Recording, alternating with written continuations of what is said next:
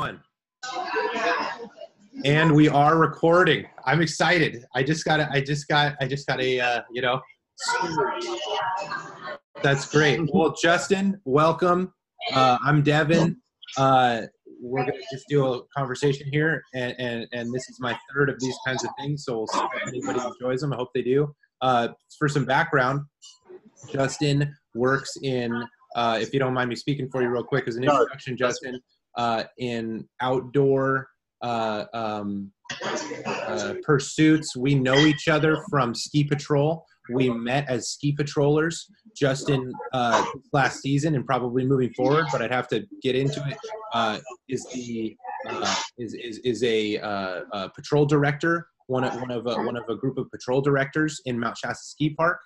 You do a lot of river rafting, if that's fair to say, and I certainly know a lot of climbing. I do know better than speaking to your river rafting experiences. I know you've done a lot of climbing, so that's always been something that's been intriguing to me, knowing that there's a wealth of experience that I've had some jaunts into, and I could tell you about my experiences, but I recognize that the things you've done are interesting for me to just learn through by osmosis. I think there's something to be said for when you're a sportsman or any kind of craft, I guess, being around a person who has been tempered by certain experiences. You kind of get that I'm speaking for myself, that behavior pattern or that recognition of danger or awareness from them just by being around them. I think that's a neat thing about things like mentorship and stuff, the way that really complex skill sets and things like that can be absorbed just from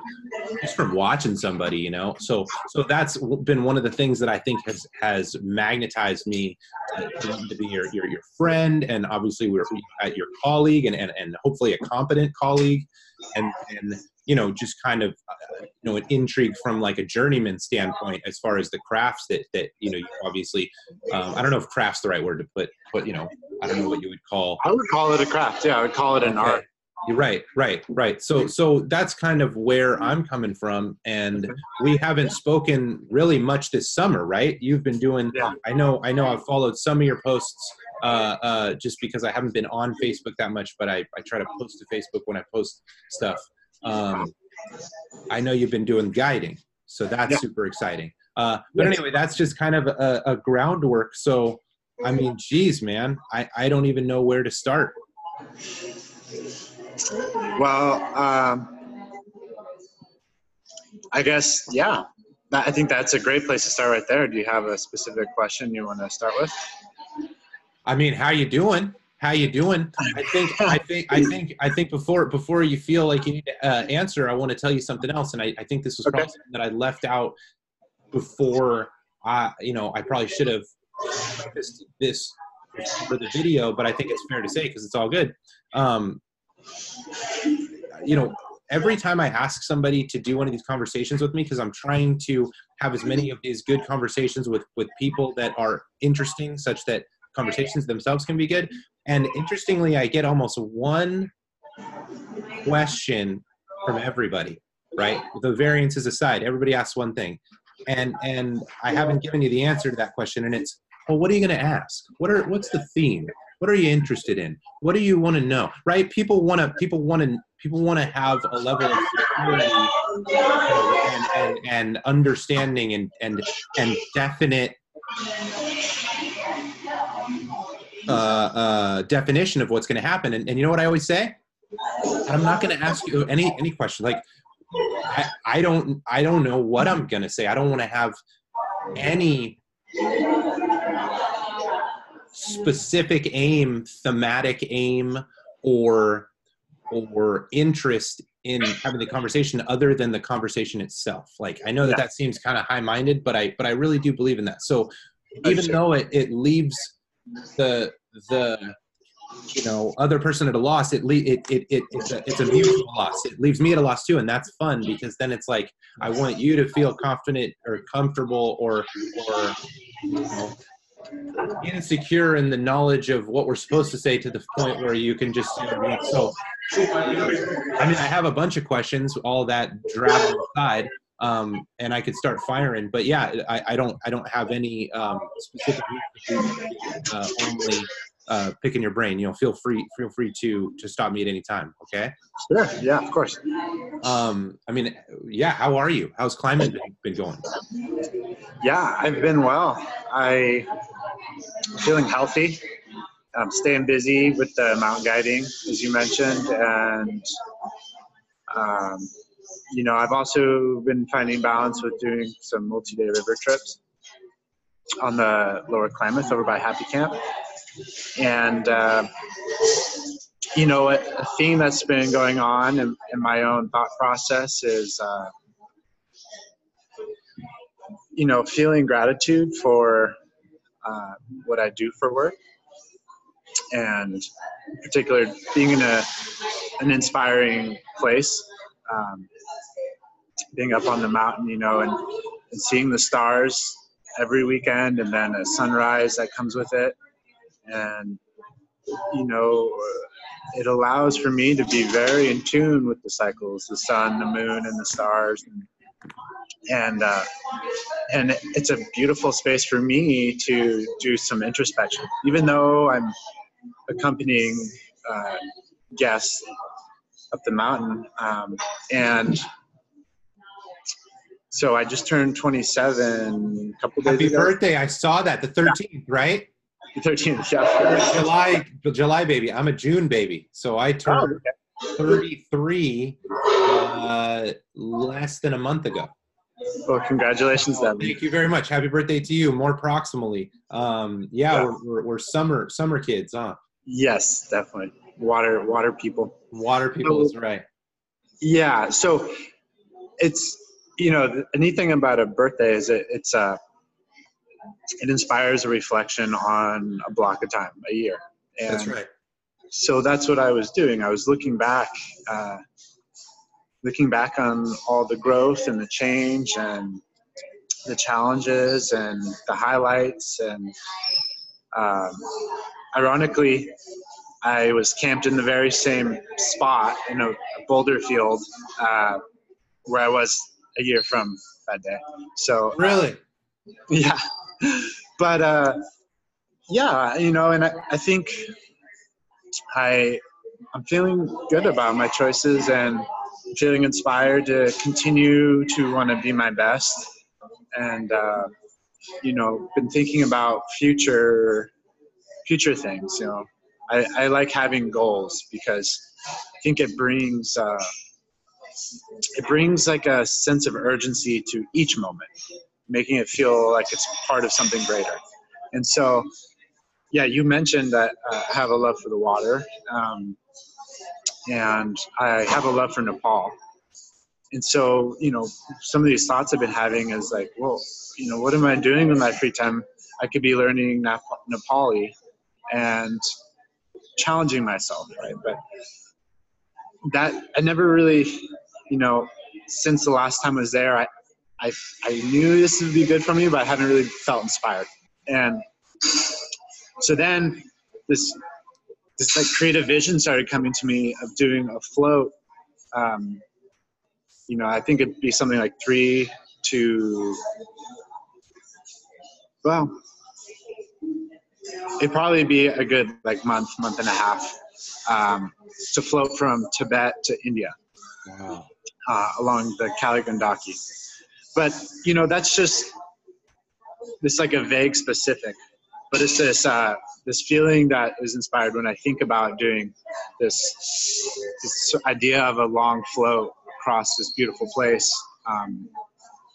And, you know, one of the things that's going on over there is that it's a third world country that since 1950s, when Westerners started coming in, which was pretty recently, you know, only 70 years ago,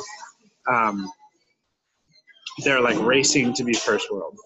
So there's emerging middle class millennials who speak English very well and have access to the internet and are tapped into the global culture. And the government there is putting in a lot of infrastructure, you know, energy projects. And given that there's so much steepness of the terrain and water in the Himalayas, all the rivers are perfect for hydroelectric projects. And very quickly, these free-flowing rivers are changing. You know, something that you and I know living in the States is that's our way of life. We've always known dams to be there. So there's a bit of a calling in a couple of ways. One is, you know, to experience these beautiful places for personal pursuit. Sure. But I also feel like, you know, perhaps to share this message in some form or another would be to do good for something beyond myself. And That's so interesting. anyhow, so the inspiration to have focus on the day-to-day is returned, because Yeah. I would like to go out there in about a year from now. So In a year. yeah, Okay. there's, as you can tell, there's a lot of research that I still need to do. But the fire is there. You know, last time I went there, did a ski mountaineering project.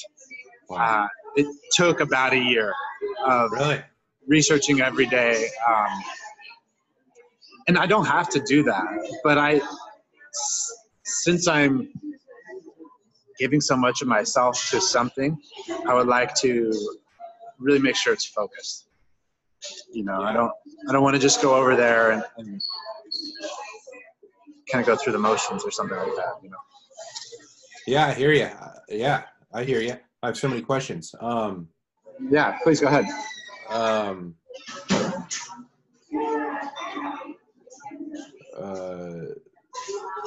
Yeah, so like firstly,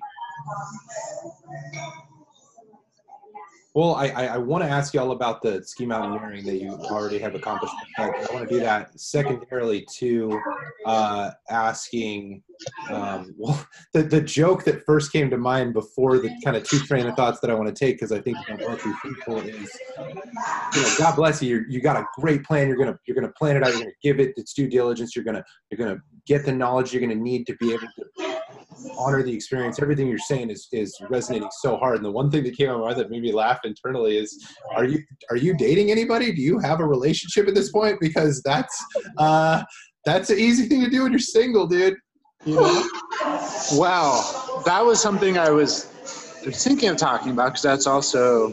Yeah, well, I mean, that's neither here nor there. It's not super important, but I do want to ask, because you had told me in short about being at Base Camp Everest. So I know you've been over in that part of the world before. Was that part of the ski mountaineering you did? And just tell me a little bit about the ski mountaineering you did, and then I'd kind of ask you a little bit about the plans for the boat, but they'd kind of just be big things. I think that's appropriate, because, as you say, you're early in the planning stages. But yeah, tell me about ski mountaineering in Nepal. Okay. Yeah, fantastic. Well, it's not a common thing.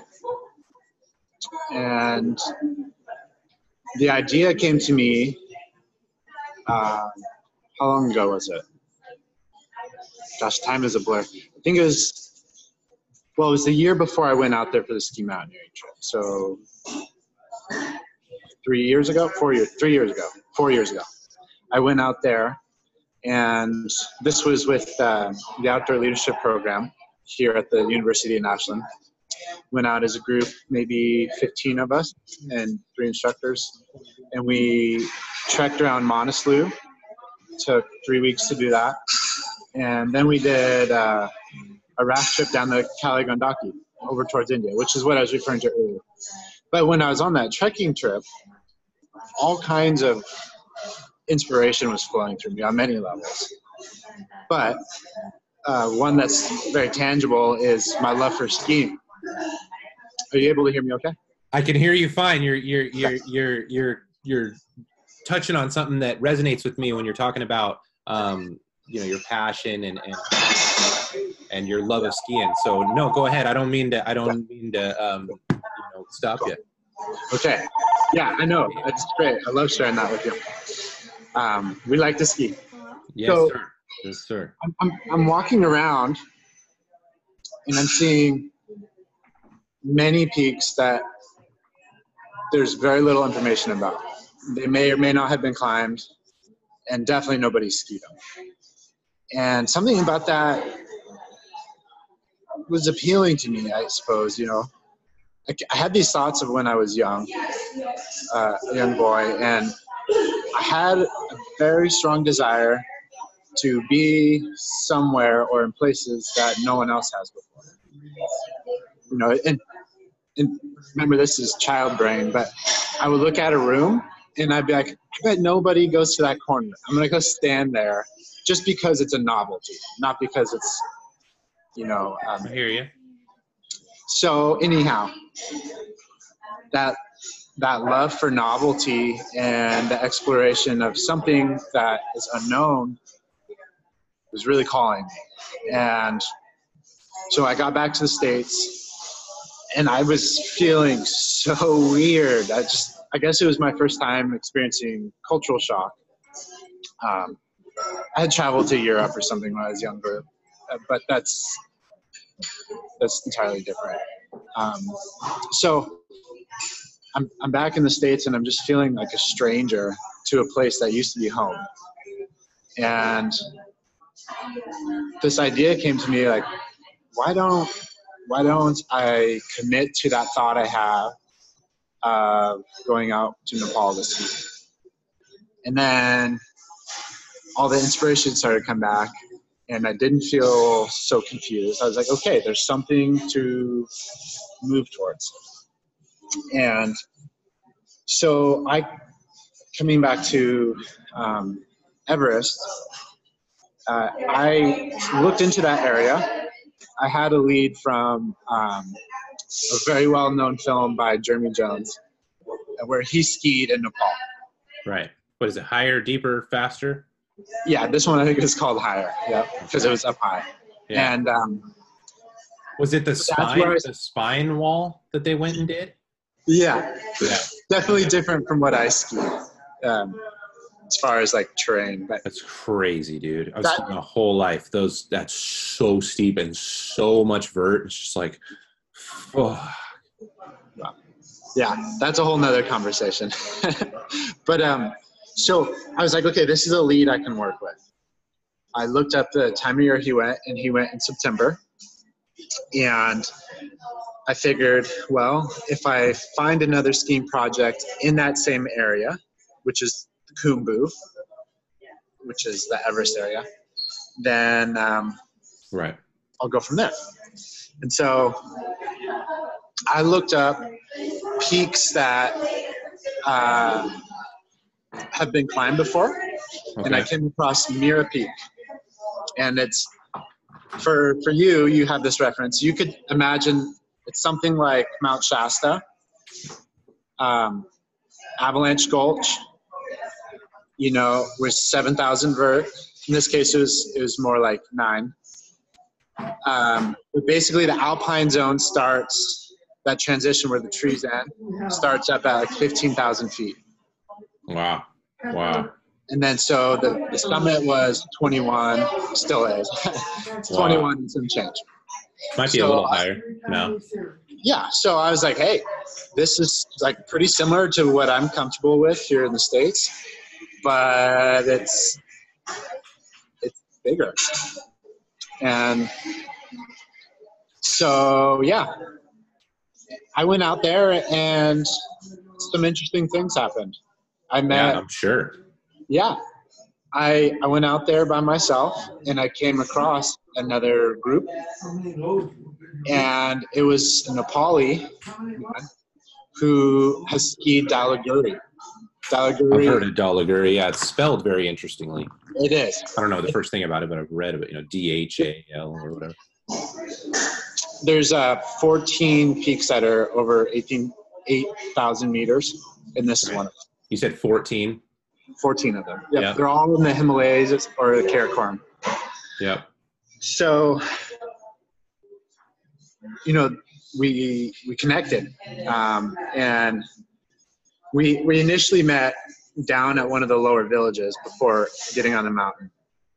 And then ended up crossing paths with him again later on the mountain, and doing a fun ski with him on the way out. And it was pretty neat. I was excited. I was really inspired to come back and keep doing it and maybe guide people out there doing that. But I discovered that there's going to be obstacles. One of them is that this person I met has a relative who is a commissioner in the Nepali government, and he talked him into creating a permit for skiing. That's $1,000. That didn't exist before. And it didn't exist before, no.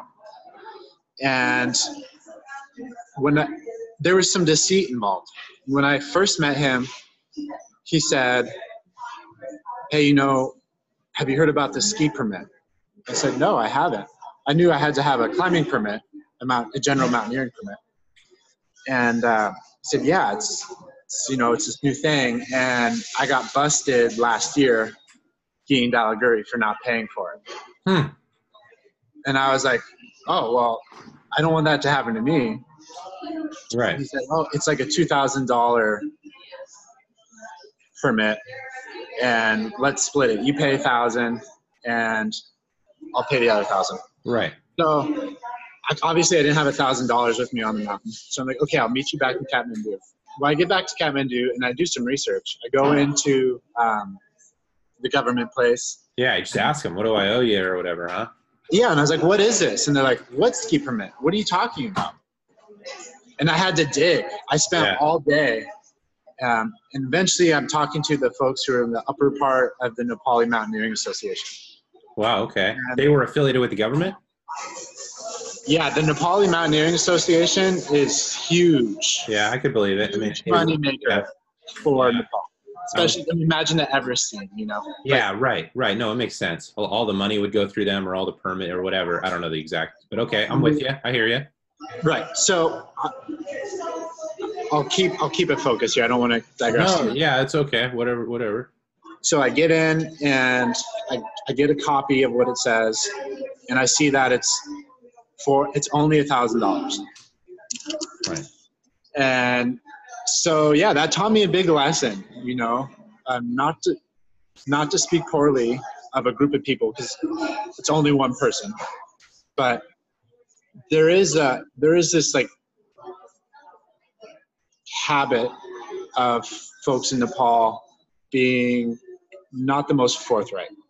Okay, so let me see if I understand the story, because I'm not sure I got it. So you met up with these individuals and then ended up kind of palling with them and planning to ski, and one of them told you that there's this permit that you need to get that was $2,000 and give him $1,000 and he'd pay the other $1,000, but it ended up being, after you had found the truth, that the permit was only $1,000. He was just going to jack you for $1,000. Yeah, that's what you're saying? Okay. Yep. Okay. Yep. And there's more to it. And before I discovered this, we talked about how I could bring clients from Shasta, and he would be like the Nepali fixer. So he was a con man. He was just leading you into we've got 2 of those, Yeah, exactly. Well, and so this has kind of left a situation where there's few people who've gone over to the Himalayas to ski, and this guy he's trying to monopolize it all, knows of who I am. So if I were to go over there and ski and want to share it with folks, I would be conned into having to pay this $1,000. And, some people say, oh, that's not a big deal. But for me, it kind of is. Like, people spend $10,000 on a permit to go up Everest. That doesn't appeal to me. What appeals to me is the authenticity of the unknown. Right. Well said. That's a beautiful sentiment. So anyhow, so the idea of guiding people out there, I don't know. I want to go out there and ski again, but I don't know if I'm going to be telling people about it because of this whole situation. Well, let me ask you this. how much of an impasse is that individual? I mean, it's just a guy. It's just a man. Is this person somehow representative of like an official wing of the government that you can't? He does, yes. That you can't circumvent. His uncle. And maybe he's lied to me. Maybe he doesn't actually have an uncle. Yeah, I mean, I don't know, dude. Just from hearing the story, and I obviously don't know. I'm hearing everything secondhand, third hand. So take what I'm about to say with a grain of salt. But you're nice enough to tell me the story. Like, you know, there's paranoia and there's pronoia, right? Like, don't assume that you're already in checkmate unless you're in check. That's a good perspective. You're right. You're right, man. Fuck them. Go ski. What are they gonna do? You ever see Locked Up Abroad? Don't take some fucking opium with you or something and end up in a Nepalese prison. You don't want to be in a Nepalese prison. You want to be in a Nepalese mountaintop skiing. You know, if it's $1,000 to get rid of them, then that's always in your back pocket. But you don't have to surrender before the fight. Fuck them. Thank you for sharing that, Devin. You know, I don't really explain this to people, and so your perspective is maybe needed. I appreciate that. Well, that's all I got to share, right? So that's an interesting story. So this next jaunt is going to be more so centered around floating and not skiing this time. Are you not going to take your skis? I don't know. I have a decision to make. Yeah, it's a good question, right? Yeah. It's not like you can rent anything at base camp. Not that maybe you can, but not to interrupt you. I'm sorry. I think I will. I think I'll bring the skis, and I think I'll return to where I went last time and climb the adjacent peaks because I know that sweet spot of when to catch it. Yeah, I hear you. Yeah. So, but the floating I think is what's motivating me to get back over there. That's interesting. And that's been a change in my life this last year or so. What has been a change? Just floating more? What do you mean? Yeah, or boating, kayaking. I really dove into it and spent. Yeah, I did. Yeah, I dove into it. I made a splash. There you go. And I just been, that's when I wasn't skiing and working ski guiding or patrolling with you, I was pretty much kayaking. And I don't know, something pretty magical about it. Well, let it be said to our friend and late colleague Leaf. Yes. In the spirit of loving boating and enjoying the outdoors, So. Yeah. Thank you for saying that to Leaf, man. Yeah. No. Of course, man. That's super interesting to hear you talk about getting more into boating. I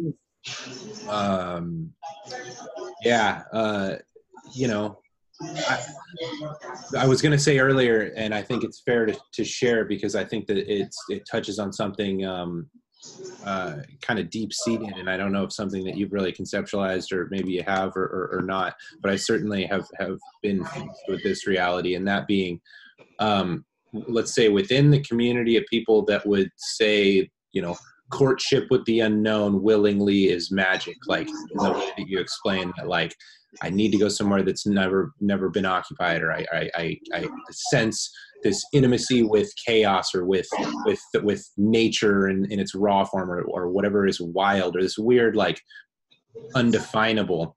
But then interestingly, there's a counterpoint, and that says, oh, you love to go, and the same question functions in every way that I can apply it, and I can give you my take on it in myself, my behavior. Okay, so why do we as outdoor recreational enthusiasts, let's say, to be as neutered as possible, to be highfalutin, let's call us, that is to say, people that love to ski or snowboard or surf or boat or climb mountains or, I don't fucking know, I was going to say fly airplanes, but that's almost more about the machine and the synergy of technology, although there's a little bit of that in the rest of things. But anything where you're going out into a place that is in some sense a manifestation of the kind of the whole thing, right? When you're in a tornado or something, it's impossible to not accept the fact that there's something much larger working, and you're just getting to somehow be present for its acute changes. Of course, you probably feel the same way when you're in a snow event, or I'm sure you evaluate the CFS when you boat, right? And you're knowing how the river is flowing like a vein might flow faster under more force or something. So there's this connection to the larger body, but the critical nature of a simple acceptance of one's desire to do those things as I want to go to somewhere wild misses the criticism that, well, why do we always go to the same places, or why do we go to certain places, and what is it about those specific places?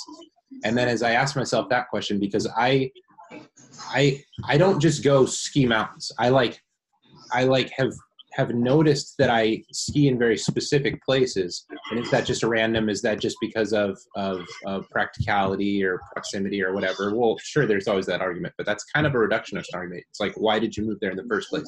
I would ask myself. And a thing that I see that really clearly for myself is the way that I surf. And then this is where the beautiful metaphor comes in, because I have the answer to it. So the criticism is, oh, are you really just a freedom? Like, I'm asking myself now, just to cement the argument in my head, or the understanding in my head. If I'm just a water man, let's say, well, then why don't I just go everywhere and surf? Why don't I just be on a paddleboard all the time and paddling in the water? Why don't I have a sailboat? Why don't I? And I probably would love all those things, but in looking at my behavior, I've gone to very few beaches, given the vast array of beaches that are within striking distance, let's say, from where I find myself. But I've gone there many, many, many, many, many, many times. And I've gone to the places right around them several times. And so there's this heat map of where places that have allowed me to evolve, let's say, have shown me the way to do that. And there ends up being a real reciprocal relationship that's composed of respect, a healthy dose of fear, a real playful willingness to be right where I know the things are going to be the most dynamic. And surfing on a reef is a real good way that I could flesh out that metaphor, but I think it holds for places that are rock, boulder fields, or a mountain climb, or a mountain to ski, right? Because there's this real understanding of the rhythms that has to take place to be able to get good skiing, let's say. And then by a larger kind of metaphorical understanding of that, I find that there's a really meaningful thing when you say things like, one of my favorite songs was this guy that I just randomly met, and he gave me a thing. He met him in Trinity Center.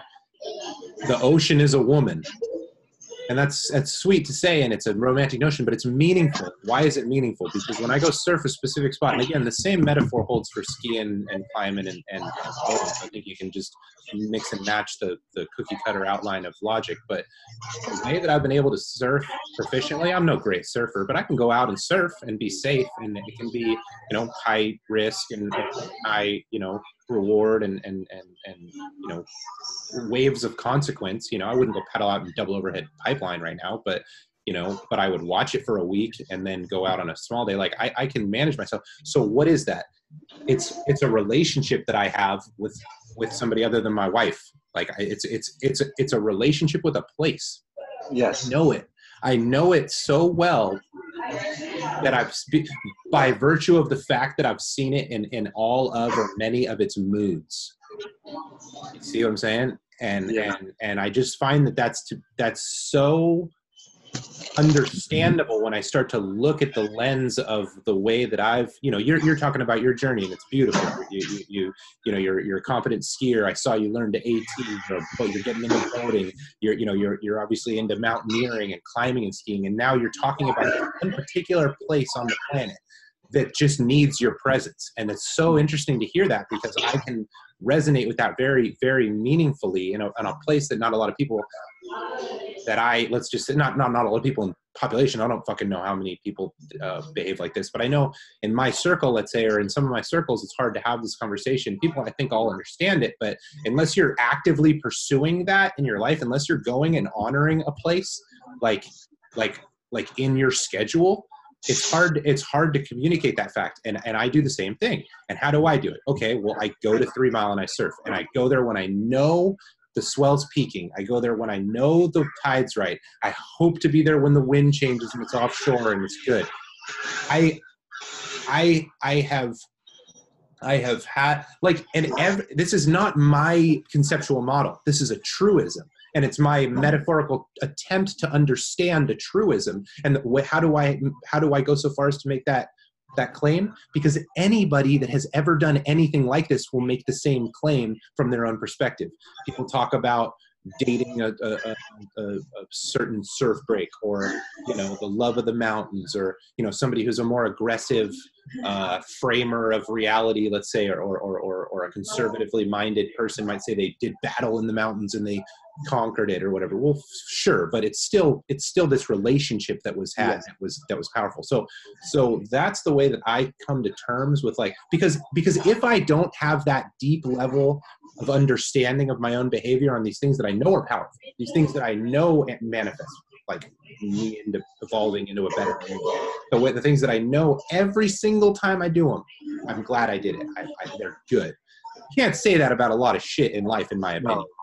You don't have your favorite food even, and every single time it's sometimes you go to your favorite restaurant or you make your perfect meal and it's I fucked it up. But every single time I surf, I'm that's awesome. I don't know, and that's maybe even a little bit unfair because we all have bad times doing stuff sometimes. But I think you get my point. So yeah, I do get your point. Having that weird, almost like paganism, in the face of the rationale of a good understanding of the Abrahamic religions, this still understanding of the presence of God, if you will, and I don't mean to make a religious statement, but just speaking to it in other terms. We can have it be secular in the way that AA talks about a higher power or something like this, makes the pursuits worthy of their salt against the argument from a rationalist that might say something like, why are you going and surfing, you friggin' beach bum? Oh, what, you want to go to Nepal? What are you, a millennial? You're gonna eat some avocados while you're over there? And it's well, hold on, give me 15 minutes to enunciate and articulate the reason why I feel like doing these things is justified. But it's I recognize that I don't have the opportunity to do that with everybody. Yeah. I think it's impossible to convey what you experience other than to tell someone that it's a sacred process. That's well said. What was that? I said, that's well said. Yeah.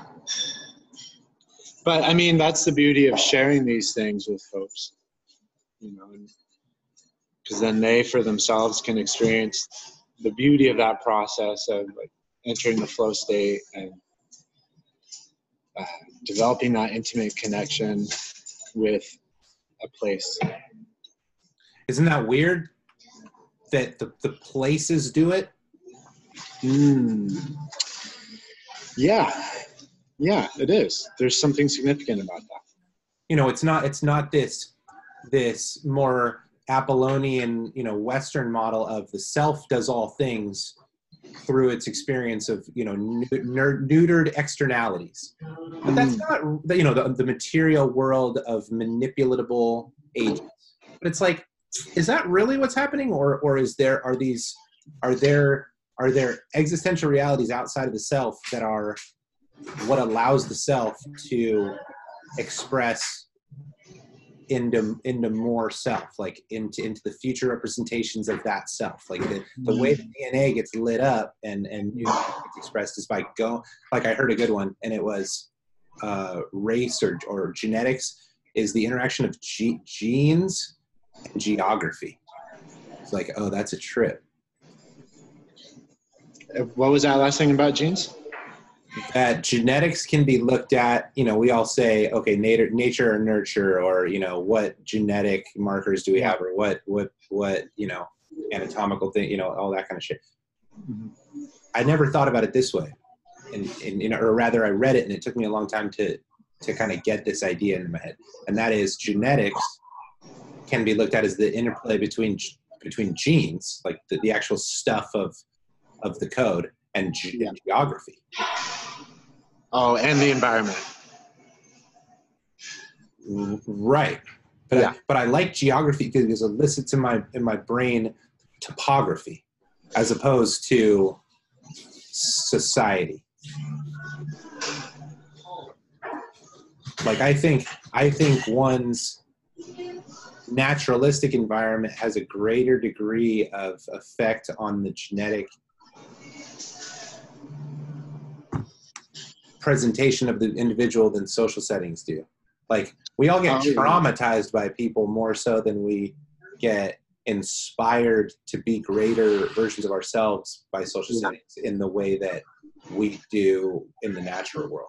I feel like it's 80-20 both ways, right? Because even if you're going to find a good mentor or mentor somebody, as you say, I think the nature of that is more so like that Bruce Lee thing of you know, look to the moon, and it's like, well, you know, and don't look at my finger, don't look at your finger, right? Like the moon's out there, or, you know what I mean? Like as you say, showing somebody the opportunity to have experiences that will allow them to grow, as opposed to be like grow, like you're doing it wrong. Grow this way. Right. Well, I'm sorry. Yeah. Can I reinterpret that? Please do. So, yeah, I think what's happening when we share these places with people, especially if there's some sort of activity involved, is we're demonstrating how it's possible to stand aside and get out of our own way. And in that moment, channel life. And usually they're fleeting moments, but they're substantial. There's something that folks can reflect on and find inspiration through and feel a sense of peace. You know, because I think so often folks who are struggling with, in one way or another to find and maintain happiness is because their thoughts are obstructing that natural state of just observing things as they are. And it's like this, people call it the ego, and it's helpful to refer to it as that, but it feeds itself, you know, thoughts of fear or regret. You know, I think each time you have that thought, it's like the roots go a little deeper. And so the real work is experiencing these moments and getting a glimpse of our natural state and using them as references. And so coming back to your fantastic point about a sacred place is when we do that, we come to it with an intention. Some of us more than others, but the idea is we're setting time aside at the very least to have a moment. And so that's, you know, I think it's neat that someone like yourself and myself gets to share that with people. Yeah, I agree.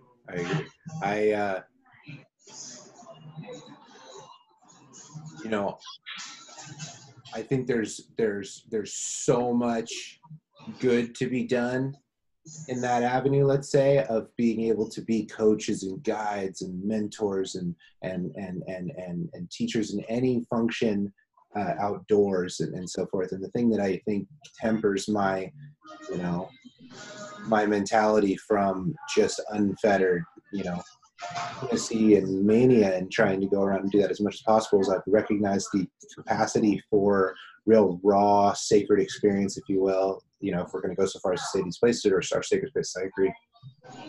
raw sacred experience can burn. You know, it's deep. It's difficult to integrate. And I recognize that I, you know, for whatever reason, like to go very much into that fugue state. I've never heard of it called. I had never heard it called that before until I just watched a beautiful roundtable conversation between a bunch of comedy actors, several of which I know you would know. I was just watching. I put it on my YouTube, and it's just brilliant. There's Sacha Baron Cohen. Who's the other one that's really super duper famous? Jim Carrey, Henry Winkler, Ted Danson, and they're just talking, and two other guys who are pretty acclaimed comedic actors, and just talking. And Jim Carrey was because the real table was Jim Carrey opposite Sacha Baron Cohen, kind of the new genius of comedy relative this old just master, right? Jim Carrey having just transcended the heights of comedic acting, right? To kind of redefine it, right? To redefine slapstick humor in a way that was soulful and deeply representative and all of these kinds of things. And so he called it a fugue state. I've heard flow state. We've all heard flow state, and there's a lot of truth to that with how we're able to function quicker and more effectively in the moment. Time dilates, if you will. You know, we've all experienced it. At least I hope everybody's experienced it. I think as an athlete, you recognize that the ability to go there willingly, or let's say hold the moment as wide or as long as you can is really the goal, especially in really time sensitive competitions. But fugue state really as well encompassed the recognition of the flow state as being one in which no new memories are formed. So, and which is also true if you've ever really thought about it. And Jim. And so when he said it, it was funny. It came on with a little like closed captioning, like box in, and it defined fugue state in the video because it knew it was going to be probably, I don't know if it's some fucking link to how many people searched it or something in proximity to that video dropping, but they define it. And the way Carey described it after Cohen was, because Carey kind of wanted the respect that he was due, and there's an interesting kind of interplay between them, but they're all class acts, and Sacha was going something to the effect of like, yeah, you were just electricity on the stage. You were just a nerve. It's like, when you watch Jim Carrey do something in Ace Ventura, he's not doing something. He's in the doing of the thing, right? And he talked about waking up after it. And fugue state was things that you come back from and don't remember. And I not only have heard enough anecdotes from people that I know have experienced it at the high level where they've described it to the best of their ability, but I've also now started collecting different references to it, and super interesting. And it hints at so many different neurological truisms. Like you can flesh out the idea, and that, because the interesting thing about flow state is it has a valence. It has an existential positive nature to it.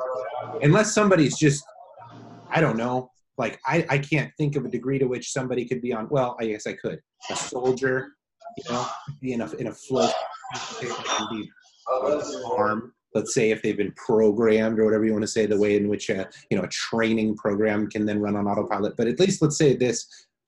Somebody who is in their right mind and of good moral foundation, inside of a fugue state, inside of a flow state, that person is going to do more good, like in to the degree of which you could accept the premise that a beautiful dance is an existential good, something purely aesthetic done well, it's a hard thing to argue to a reductionist, right? Like the existential value of art. It's like, but it's, you got to feel it to know it. Yeah, but anybody with any fucking sense, no matter how founded in rationalism or academia, like gets it. So it's this weird thing where we all have that place for that, but unless we articulate it clearly, it's so easily discounted as a waste of time. So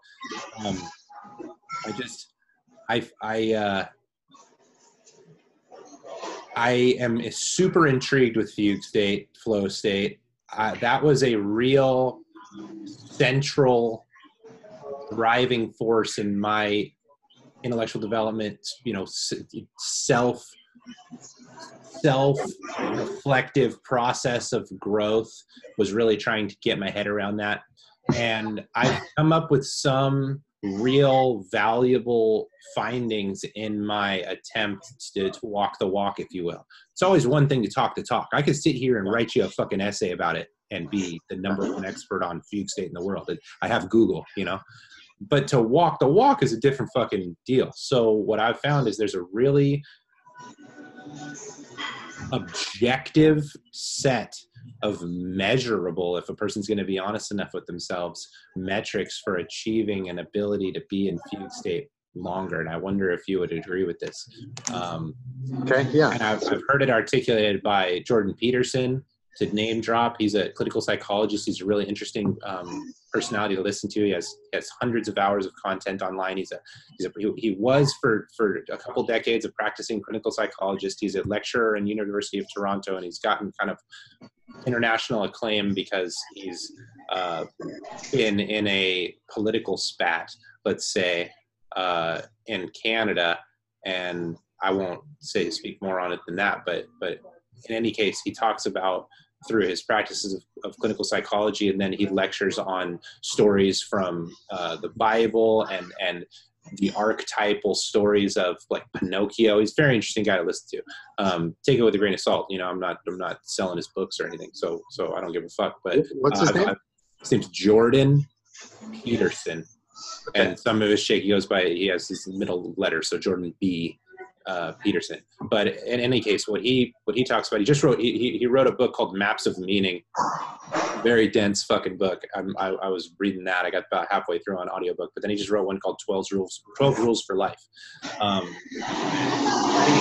been on a lot of podcasts, and he has like tens of millions of a social media kind of following. In any case, I don't want to get too much into the minutiae of describing Jordan B. Peterson beyond the fact that he presents the idea of there being just a few foundations on top of which the ability to go into higher levels of effectiveness is possible. Kind of a Tony Robbins idea, and that is the recognition of state and the importance of state and the importance of being able to manifest one's own state. How do we change our own state willingly? Well, that's a fucking difficult thing. It takes radical responsibility for the self. It takes 100% accountability, and that's something that we lack in synthetic environments. But interestingly, to our earlier point, natural environments have them as an intrinsic fact. If a person is not responsible for themselves on a slippery rock in Monterey when there's swell surging up at high tide, that person's going to learn real fucking quick. If a person doesn't have personal responsibility in a mountain environment, when there's 1.5 feet of new snow and they're on a super steep slope and they're in a run out, God forbid, but I mean, that person will learn about snow safety, and I know that me on back in trip, and I was the ding dong on that trip, if I could go so far as to say that, but I still take it very seriously. So that's an interesting thing to me. And that is, it's very functional and righteous and meaningful and worthy of being communicated to the less experienced among us, this ability to function in fugue state and flow state, and then the way in which we can have that be a greater part of our own lives. I speak from really working hard to do this for myself, is a moral stance that the self has a real, not only like appreciation of the honesty of it. Like I can't lie to myself, right? I can't say I've done things that I haven't done, or I haven't done things that I have done. So like an honesty with the self and others. It goes without saying that just being able to take one's own word very seriously. Of course that's its own, but this and I it's kind of under the umbrella of a moral standing that is acceptable for the self. And interestingly, I learned that part of that is comprised of successful negotiation. So I think that a lot of people, let's say in the throes of a sick society, if I can be so believe, have forgotten the real virtue of healthy negotiation. If not with other people for fear of argumentation or confrontation, with the self. I need to be in better shape. I should run 2 miles in the morning. Yeah, but do I want to run 2 miles in the morning? I could do 10 push-ups in the morning. Do I really want to do that? I could take a cold shower and then I could walk outside. Okay, I'm going to do a cold shower. So this ability to not be an archetype that is like ineffective with the self, but to be multiple archetypes that together can move us towards more effective conduct. And I think that that's really a helpful way of starting, so that I've gotten to this place of being able to negotiate a level of conduct that is at once noble enough and accomplishable for me to be content. Now, the next level, of course, in terms of like jacking myself up, would be to be inspired. And I think you touched on, finding agreements with the self that allow you to be inspired, which is, of course, even a higher expression. And that's fantastic. Interestingly, as well, to just play the other pole, I think when we go towards, I'll just speak for myself. When I am inspired, I notice that there is a propensity as well to be disappointed, as opposed to being functionally present. Then the antithesis, let's say, is less drastically of a valence that is negative. If I'm just present and consciously present, I can just be slightly aloof or inconvenienced in such a small way that it's to be forgotten. So the ability that I find that's meaningful is to be able to meter my own inspiration, use it when it is appropriate, share it in ways that are healthy, because I really struggled with this for a long time, and that being I have these great inspirations that I just want to fucking scream off the rooftops. You guys all have to go surf. You all have to do this. You all have to do that. I know it. I know you have to do it. You have to. And nobody gives a fuck, number one. No. Everybody has their own perspective and point of view, and everybody's in vastly different places of so many different journeys and vectors that it's almost impossible to ever fully understand one another. I think he's touched on something super interesting before, and that was, and you're very terse and able to be provocative with few words, and I appreciate that, because I'm often on the other side of the spectrum. You said something like, oh God, what did you say? I've lost my train of thought. What was I say? Well, I got myself excited, so now I ran off the rails, but I'll take a breath. Yeah, I can't remember what I was going to say. Oh, I guess I remember what I was going to say.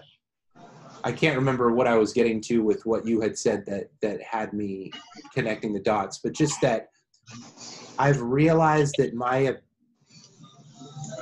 invitations have to be given explicitly to allow me to perform, to allow me to show up, to allow me to RSVP, and that's helped me a great deal, being able to be as much out of my own way as possible.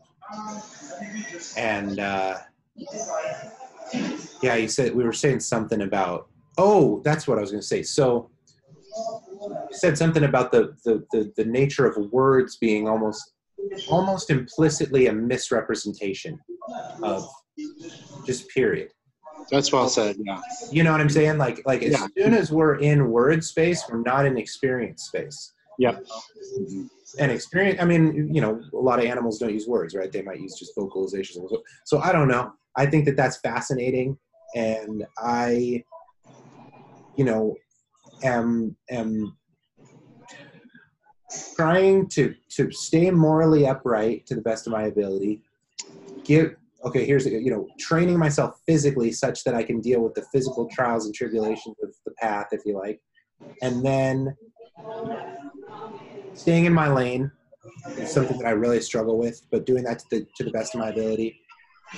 And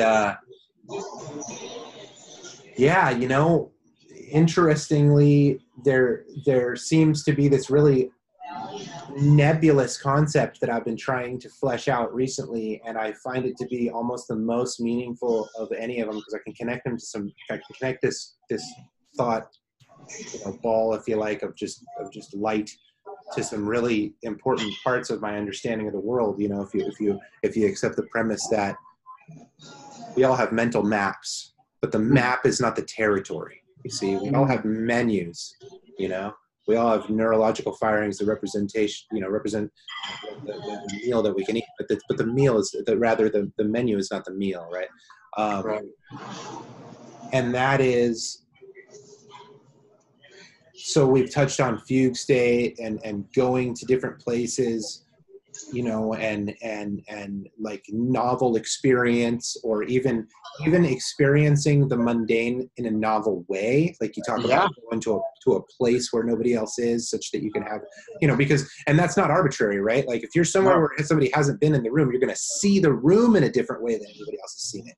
And that's a meaningful thing, right? Because things are somehow this weird three-dimensional reality where the different way you look at a thing changes that thing. That's a trip, right? That's a great point, Devin. I think it's a ordinary moment that became special. Yeah, I feel it. And that's part of the lesson as an athlete, is to embody that same level of mindfulness in each moment. Right. So everything is sacred. Yes, sir. Yeah, I think that's really, you know, I was trying to articulate that last point of the foundations on top of which, you know, that higher functioning is effective, and you just articulated it better than I could. But the way that because it's synonymous with the sacred, because sacraments and all religious group behavior patterns are ways of trying to elicit this symbol or this function or this representation that is evocative of when it happens in real life, however autonomous or random, and that is, to me, this concept of space and time. So what is space? Well, space is more nebulous than, I think, a person who is firmly Western rationalist reductionist and not just, you know, a day tripper or in any sense informed by an Eastern, you know, methodology and thinking about the world, or some measure of mysticism or even an orthodoxy of religion. That person misses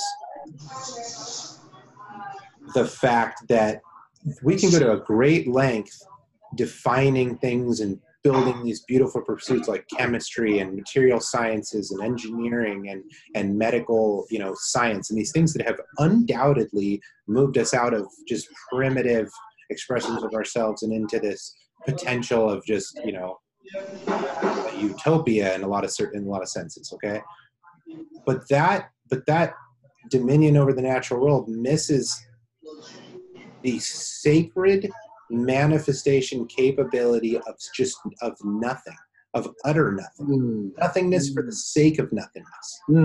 But how does one conceptualize and then transmit the idea of nothingness?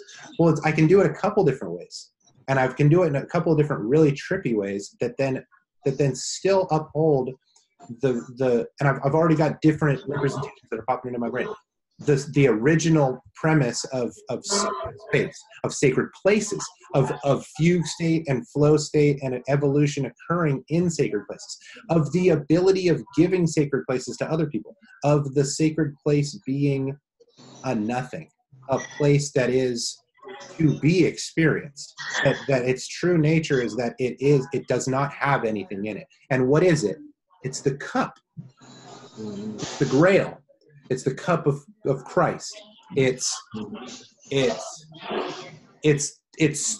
space in Newtonian physics that is only defined by a moving observational window. Well, if the window moves by virtue of different points in space, then the space inside of that window is existentially different. Well, here's the mindfuck. Well, what if we appreciate the fact that general relativity has good tenets in that if we're on Earth, well, Earth is rotating. Earth is also tilting on a oblique or whatever, right? It's also eccentric in its thing. It's also fucking rotating around the sun. The sun arguably is also moving in the way that the full Milky Way is spiraling. The Milky Way is also moving away from some kind of central point that we have a lot of thoughts about. Who knows what the inertia was prior to this one event that we seem to see from the the spreading out of matter in our universe from the observations of our night sky. So there's so many vectors and forces of movement that the space that's occupying between my hands or around you now is not changing. It's unknowable. And the reason why I think the fact that it is unknowable, and the reality that I can't articulate that well enough does not make me less confident. And I recognize that confidence is wise words before a fall or whatever. That this is a truism, because I recognize that my deeper attempts to understand it lead me to larger bodies of knowledge that I didn't know were already there. Right. The cup is meaningful because it's what accepts the cup of Christ, and then the chosen imbibe it. Like, that's a fucking heavy set of symbolism if you really try to understand it. At once it's like pagan cannibalism, but another way it's the animating force of the one righteous expression of the human experience is held and given and accepted through the most humble of things. And the thing is the thing that holds all things. Well, what the fuck is that? Well, it's the planet, it's the realm, it's the natural world, it's the place that we go to that holds us. It's the place that all the natural forces cycle through. It's the place that weather. It's the beach with the waves. It's the mountain with the snow. It's the river with the water. Obviously. So what is that? And then what is it in human? What is it in human terms? Well, it's the ability to share nourishment. It's that I can go to the river and boil water, and now we have fresh water, and that's in the cup.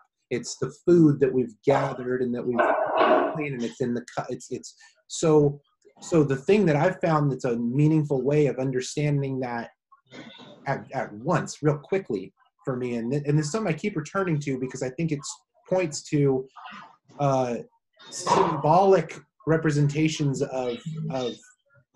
of sacred realities as being really fascinating to me, because they like, I've always been drawn to Dungeons and Dragons. I never played Dungeons and Dragons because I was a little bit after the dice roll generation, but video games and role-playing games and this idea of moving through a mythic, fantastical world effectively. Well, how do you do it? You need your fucking health potions.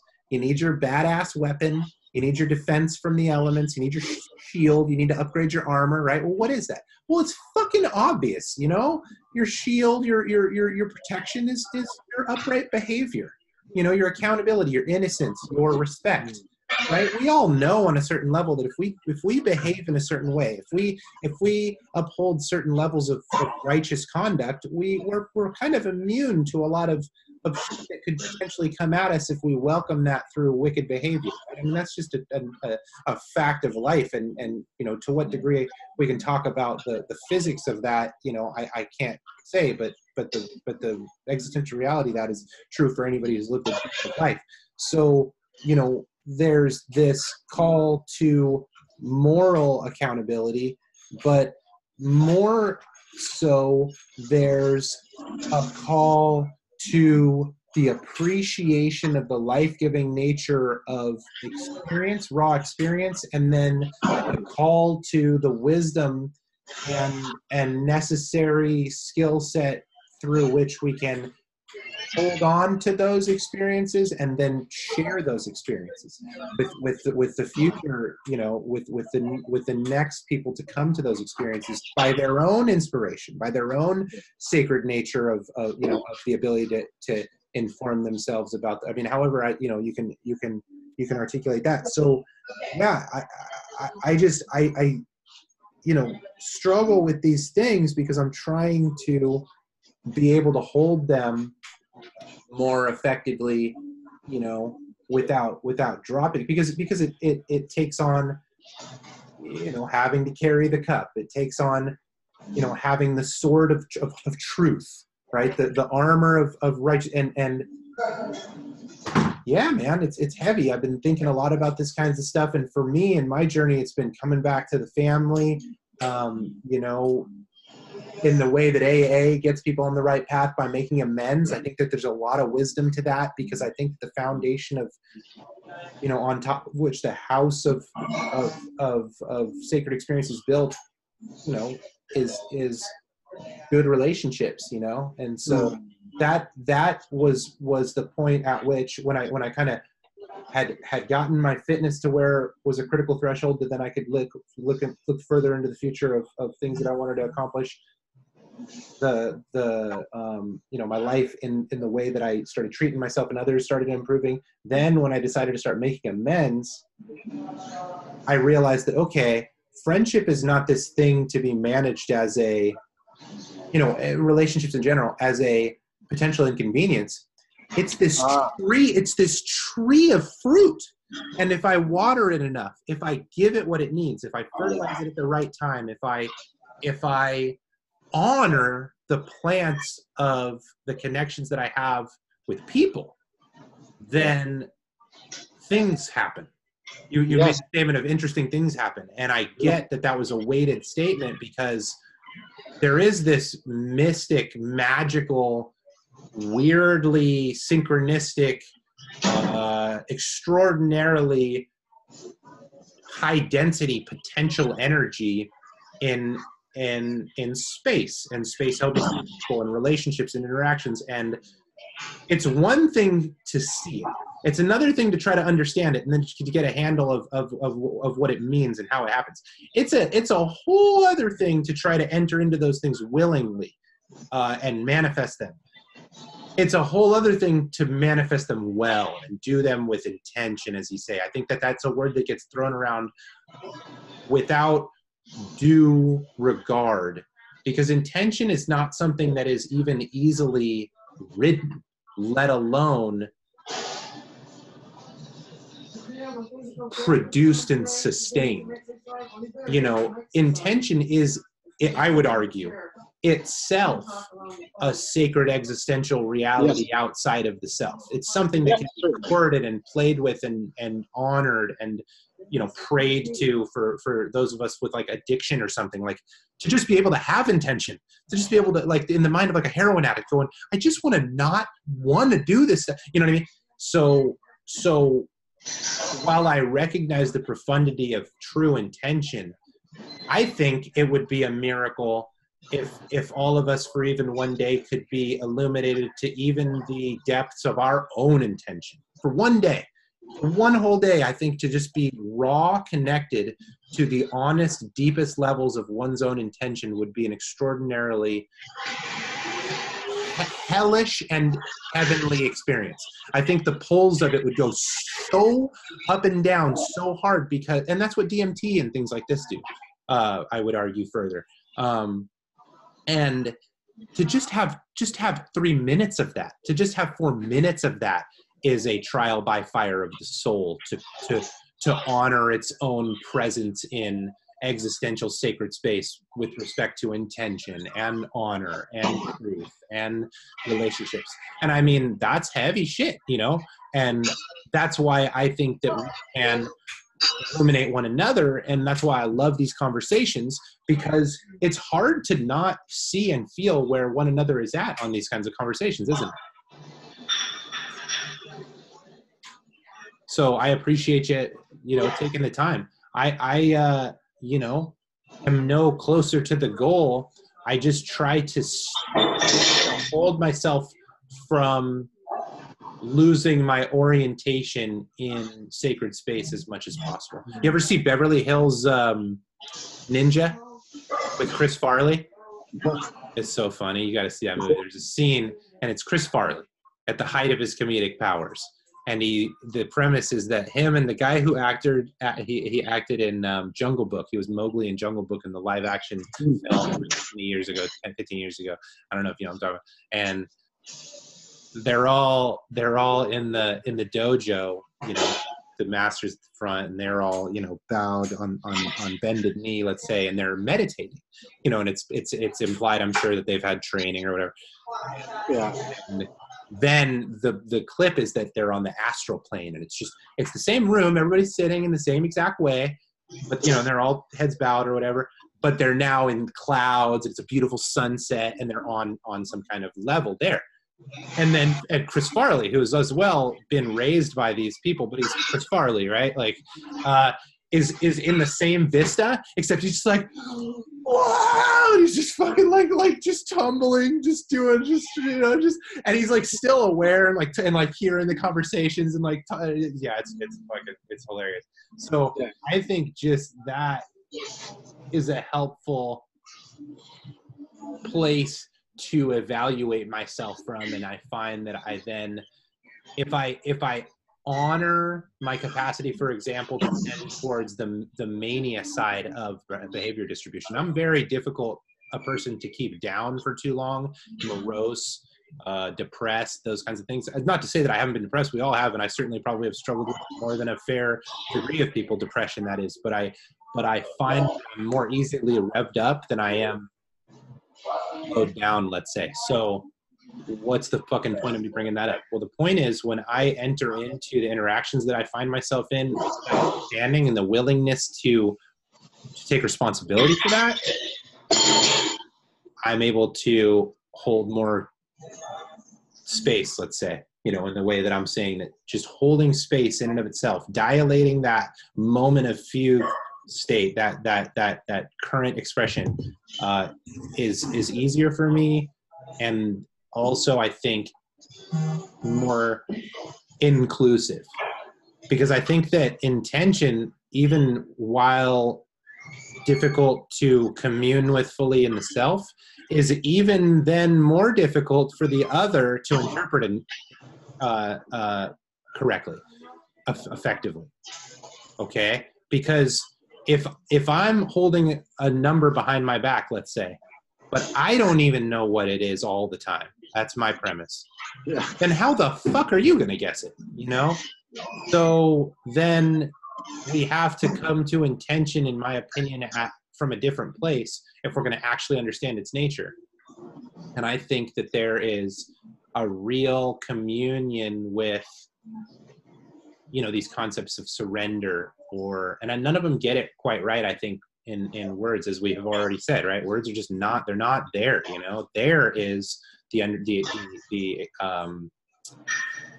experience of space. Well, how do you experience space? Well, you move freely. Well, how do you move freely? Well, you move in a way that is animated by deeper energies than the conscious, let's say, rational, let's say, logical mind. If you can move in a way that transcends the logical mind, that's weird. How the fuck do you do that? So, you know, I'm just interested in these kinds of things. And I think that the call of interest then becomes a call to effectively share. And it's interesting because I think that somebody who hasn't been, let's say, initiated in the ways of ski mountaineering or something might ask the question. I haven't to a great degree, but I wouldn't ask the question, but I think I could speak for somebody with less experience skiing. It's like, well, why don't you just go ski? Why are you concerned with guiding? Why is it an important thing to you to be able to share this experience? But I think, and I've run into this with surfing. Part of my surfing journey is that I need an apprentice.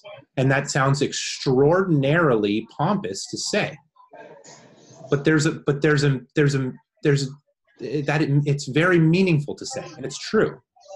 Not specifically that I need an apprentice, but that being anybody who's reached a level of acumen in any worthwhile endeavor has to go through a period of taking on an apprentice to then reach, you know, a mastery of it. And as everybody's talked about that, right? Teaching something helps you learn it, you know, articulating something fully and hearing us say it helps to deepen the understanding of it. It's all true. So yeah, I hear that you are interested in transmitting these you know, experiences of climbing mountains and skiing. Well, frankly, I would be a person that would love to do that with you. So look no further, you know, but yeah, I certainly feel that way in my life too. And isn't it frustrating to not find the right people, or to have somebody that you want to teach, or you want to get stoked on something and just be like they just don't want to do it, or worse, like they don't like it. Right. Like, like that's deflating, you know? It's like, fuck. Well, that's the very reason I do a lot of what I do alone. But it's just because I'm patiently waiting for what feels like the right thing. I hear you. I don't want to just talk your ear off, dude. I'm sorry. Oh no, I've been enjoying this. I've recently met someone that I think could satiate that desire to share these moments with as an apprentice and a friend and a lover. So it's been interesting. Yeah, I alluded to that at the beginning of this. I don't know how long ago that was. Right. Yeah, let's see how much time we get. It won't tell me the time. I'm going to pause it real quick. Oh, yeah, it's okay. That's okay. Go ahead. I'm not going to pause it. I'm going to keep it going. What? I said I was going to pause it. I can't see the time bar. It doesn't matter. But I won't pause it. Yeah, I'm saying just keep it. But I'm interested to hear. Yeah. I was going to tell you how long ago it was that we started, but I don't know. Yeah. So I invited her to come to Nepal with me on this next project, and she seems very excited about it, but we'll see. She's also about to move to Antarctica to work down there for 6 months. So that's awesome. Yeah, I think it's pretty neat. I'm very excited for her, but it'll be an interesting chapter for us. We'll see. Hollow Earth, dude. You got to tell her to see where the entrance is. She's speaking through the vortex. Is that what I'm hearing? Yeah. Just see if you can hear the echo. Just have her go, echo. You know. Yeah, she knows I'll be thinking of her. But anyhow, yeah, man. How about would you be interested in like reflecting on some of the thoughts that came up on this and possibly revisiting these ideas? I'd love to. I think I the first podcast we had, or I did, or I facilitated, whatever you want to say, was with Tristan Haggard. He's my buddy from UCSC, and he's kind of doing his own thing. I could talk about what he's into, but he's got a big following on YouTube, like tens of thousands of people. We're roommates, and you know, again, in the same way, we and he and I have good conversations, and my point being, we're already going to have a second one. So to be able to have several of these where, you know, I have recurring conversations, I think is really healthy, because that's, again, kind of on, like, the thing that's so cool about the internet now as it's maturing, I think, is that people are shown, and this is another thing that I've just taken from somebody else. I didn't conceptualize this out of nothingness. I recognized that somebody else recognized this and then learned it. The long form content is the more fire shit, because I mean, I don't know why, because but I can speak for myself. When I'm gonna do something, let it be working out or doing some time, you know, that's kind of a weird way of saying it, but I appreciate being able to listen to a long form conversation. It's just better than watching the news. It's better than watching the fucking commercials. It's just, commercials are like, just like louder, flashing lights, everything's real, you know, it's all about numbers and money. And then it's fantastic to see the stark contrast between media like that and then consuming media that's just honestly a representation of real experience. So I just can watch surf videos all fucking day long. Even though they're short bits, I'm just so plugged in. Well, weirdly, podcasting, is that all right? You drop it? No. Oh. Some people are just so mindful. Oh, that's all right. That's all right. Clanging it. That's in Greek restaurants. You say "Opa." They break it on purpose. Yeah, it sounded like it, didn't it? when you eat and you have some mimosa or what is it, reki or raki or raki, I think. I forget there's another liquor. You take plates and just fucking smash them. Where it goes, oh, then you keep eating, dancing. Yeah, I forgot what I was talking about. Sure. Yeah, you were just saying that you'd like to have another one, revisit. Continue. Oh, right. Well, yeah, because these long form conversations uphold the sanctity, let's say, of something that's almost unspeakable, because like I touch on the news as being not a good representation of it, but just humanity. It just upholds what conversation is. Like, what is conversation? Like, so often, you know, we've all heard it, I think, or read it. You know, we so often listen to respond instead of listen to hear. And for whatever reason, I think that podcasting is the antithesis to that. I think it's, and if not podcasting, like go do a podcast because then you can find your voice. It's like, well, that may be, but also just having honest conversations. I don't know to what degree recording them affects the content. I don't think so. If anything, it makes it better because I feel like it's just putting kind of like painting lines on the dodgeball court so that it's really fun and nobody